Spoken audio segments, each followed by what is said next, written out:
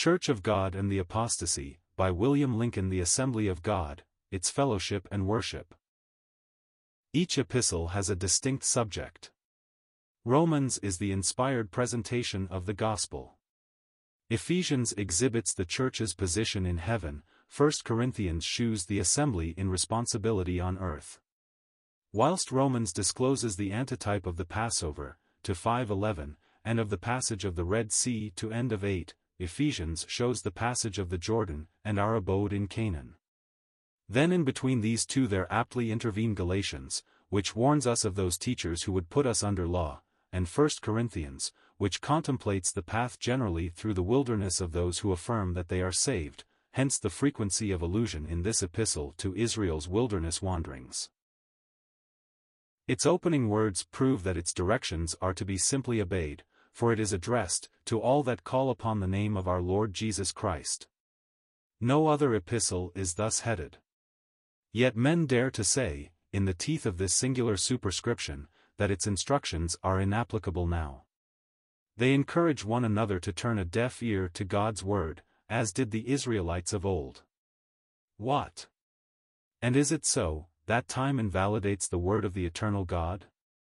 Of him to whom 1,000 years are but as one day. Not 2 days then have elapsed since these divine rubrics as to church worship were penned. Shall men substitute other modes of worship for God's? Or shall they put it to the vote how far God's way shall be heeded? Imagine Moses, after receiving precise instruction as to how the candlestick, the table, and all other pieces of the tabernacle, were to be made, even down to the minutest details thereof, imagine him putting it to Israel's vote whether the candlestick should have knops on it or not. This epistle inapplicable, for instance, say you? Then tell me when the instructions of this epistle were set aside, and by whom? Oh, ye professors, come out from apostasy, and learn that to obey is better than sacrifice. From verse 4 to 9 of chapter 1 we have an epitome of the entire epistle. The assembly as witnessing corporately for Christ on earth, and waiting for his second advent is pictured. Specially it is stated that they are called unto the fellowship of God's Son. Verse 9. These words form the text. For 9:23, and 10:14-16 show the bearing of this expression here. For we perceive from 9:23, that even Paul is only a co-sharer with the other saints. In the assembly, each and all are seen to be so exalted together with Christ, that clerisy in form or in substance is impossible.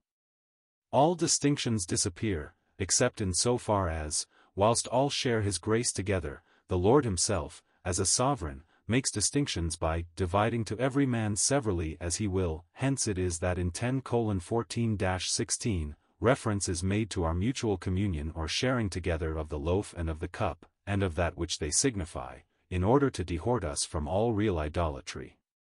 For the assembly belongs not to any man, it is the Church of God himself. 1:2. The epistle consists of 3 parts. Part 1 to the end of chapter 4 puts all God's ministering servants in their proper places. Yet even this part is still addressed to the assembly, for the distinction of clergy and laity, or of the minister and his congregation, springs not originally from ministerial assumption, but from the people's desire that thus it should be. It is irksome for man to depend on God. Chapter 1 teaches us that Christ is God's power for the religious who are fond of something external, and he is also God's wisdom for those who idolize intellect. As God's wisdom he is made to us righteousness, and sanctification, and redemption. Therefore, for the Corinthians then, or for any others now, to range themselves under favorite ministers is absurd, for that which they preach to the world exhibits human nothingness, viz., Christ crucified. And again, chapter 2. How the church is nourished is by the Holy Ghost himself, come down from heaven, who makes known to us the deep things of God. But as the preaching of Christ crucified is folly to the world, 1:23, so the revelation of those things which are freely given to us by God in the assembly by the Holy Ghost are folly to the natural man, 2:14, whilst conversely, everything that the flesh would desire in a minister is termed folly with God, 3:19. Therefore, let all of God's servants take heed what sort of material they introduce into God's building, and still more that within the building, which is the assembly, nothing should violate the idea of the body, no, not even their own imaginary ability, for 5, God in due time will reward all faithful service. Therefore, let none seek honor from men, presently we shall reign, but now, if we must suffer. Part 2 treats of the assembly itself, chapters 5 and 6 of its purity, and 7 and 8 of the purity of individuals. And here it is contemplated that one may be exercised about matters of no moment, whilst neglecting those of consequence. Then in chap. 9, which is parenthetic, the writer cites his own example, after which in chapter 10 he solemnly cautions against the real idolatry to which professors are actually liable, and what it will lead to, traced from the antitypes of Israel's 4 sins. These are the golden calf, i.e. clerisy, verse 7, next, fornication, that is commixture of church and world, verse 8, tempting Christ by despising the food of heaven when dispensed in little bits, verse 9, and lastly, murmuring through thought of inability to reach our heavenly home, verse 10. Here is the idolatry to be afraid of, and such its fruits and judgment.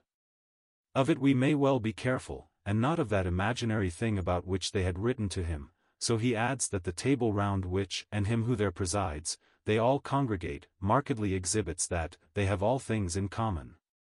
Consequently in part 3 to end of epistle there is treated in full the subject of church fellowship.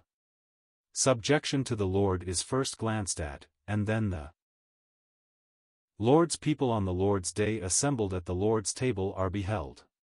Thus is the subject commenced. And in order that obedience to this way of the Lord may be pressed on the soul, the writer specially informs us, that about this supper he received his instructions direct from heaven. Whilst, do this, is his one and only command about public worship, this command he has thought good to repeat from yon throne. Is our entire worship called a supper? That suggests to us how we should rejoice and feast before the Lord. To the world it is a witness that this whole dispensation is but a night. Then in 12 we see what the gifts to the body are, in 14 how those gifts are to be exercised, and under what power and authority, whilst most beautifully, in the midst of these instructions, we have 13 looking at the moral fitness for the proper exercise of gift. The gifts of 12 must be baptized in the love of 13 to be exercised in grace as in 14, for 13 is like the Red Sea for gifts, in which the flesh is left at the bottom. Here then we have, as we are expressly informed, and not without a slight peremptoriness of tone, the commandments of the Lord, 14:37. Here is the Lord's precise instruction, how as believers we are to demean ourselves before him when we come together, Greek. English ecclesia, in assembly. Ours is no accidental meeting, it is the Holy Ghost who himself has gathered us, Matthew 18 verse 20. So Acts 20 verse 7 should be translated, gathered together. We are gathered in the name of Christ, that is to say, unto his own immediate presence. Compare 2 Chronicles 20 verse 9 with 1 Corinthians 5 verse 4. We come together, to break bread, to eat the Lord's Supper. We require no priest, nor any authority from any synod, our warrant is his plain precept. If we do it not, through being fettered by a human system, then are we making void God's word to keep man's traditions. Largeness of numbers is not essential, 2 or 3 are sufficient. Still, the idea of an assembly, as in Hebrews 10 verse 25, certainly conveys the idea, generally speaking, of more than 2 or 3. But our great joy is, his distinct pledge, that he is, there in the midst, as our Savior, our Lord, our Head. Consequently our whole action will proceed on the belief that we are before him. We see Jesus. From him flows the Spirit of God, who sways the assembly, as the wind moves an Aeolian harp. If any unbelievers are present, they hear us proclaiming the Lord's death, yet testifying that he is risen, and about bodily to return to receive us to himself. And thus, as we assemble, and persist in assembling, round an invisible head now, so we shall soon be gathered all together around that same head and Lord visibly very soon. Compare the word in Hebrews 10 verse 25, of our gathering now, and the same word in 2 Thessalonians 2:1, of our gathering then. Only in these two places, throughout the New Testament, does this Greek word episynagogy occur, that is, of our two gatherings, here and there. I add no more on these chapters, for if men will not hear God in his own word, no wonder if they laugh at his servants. But such mockers should remember that they are not yet out of the wilderness, where the Lord makes manifest who are his. Then in 15 there is the bright prospect for those who, whilst yet the church patiently waits and serves here, depart to be with Christ. And in 16 we hear of the church's collection for poor saints, of the house of Stephanas, that ordained themselves to serve the saints, and who are to be obeyed. Then the instructions of this epistle are authoritatively sealed with a most solemn curse on all who disobey or neglect them, for it is of course as a clincher to the divine rubrics herein contained, that the appeal to the heart of each is made as to its love of Christ and of obedient fealty to him. See 16:22. Assemblies are often enjoined in the word to be perfect, see 2 Corinthians 13 verse 11. The Greek word which is used in such cases, properly denotes the being perfectly fitted together into one body or piece. Now, the mode in which this is to be accomplished we can learn by observing how the sons of Zebedee were mending, or perfectly fitting together, their broken net. See Matthew 4 verse 21. Where the same Greek word is used. Thus only shall assemblies of believers be perfectly fitted together, not by confederation or affiliation from without. Imagine two assemblies ascending on two beams of light towards the sun. It is not by going across to each other that they become one, which could only become possible by both going aslant, which is clearly not the way of God. But let each press on to the sun, to Christ. Thus do the saints build up themselves on their most holy faith, and thus shall they be in heart and in soul united, for as Christ alone is the entire and only way unto the Father, so is he to all that is of God in his beloved and redeemed people. Thus we learn that genuine oneness among God's saints is effected from within, alike among individuals and assemblies. The closer they are drawn by the Spirit to Christ, the closer they approximate to the written word, the more will they gravitate towards each other in holy unity. And as faith is strongest in the individual when the eye is wholly off self, so the church is most in the mind of the Spirit when her thought is solely of her Lord.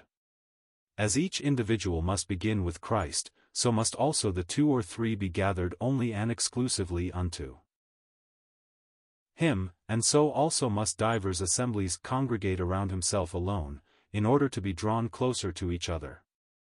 Thus, too, shall all at last blend into one, when he descends from heaven, and with a shout summons all to his blessed presence, and receives the whole church unto himself.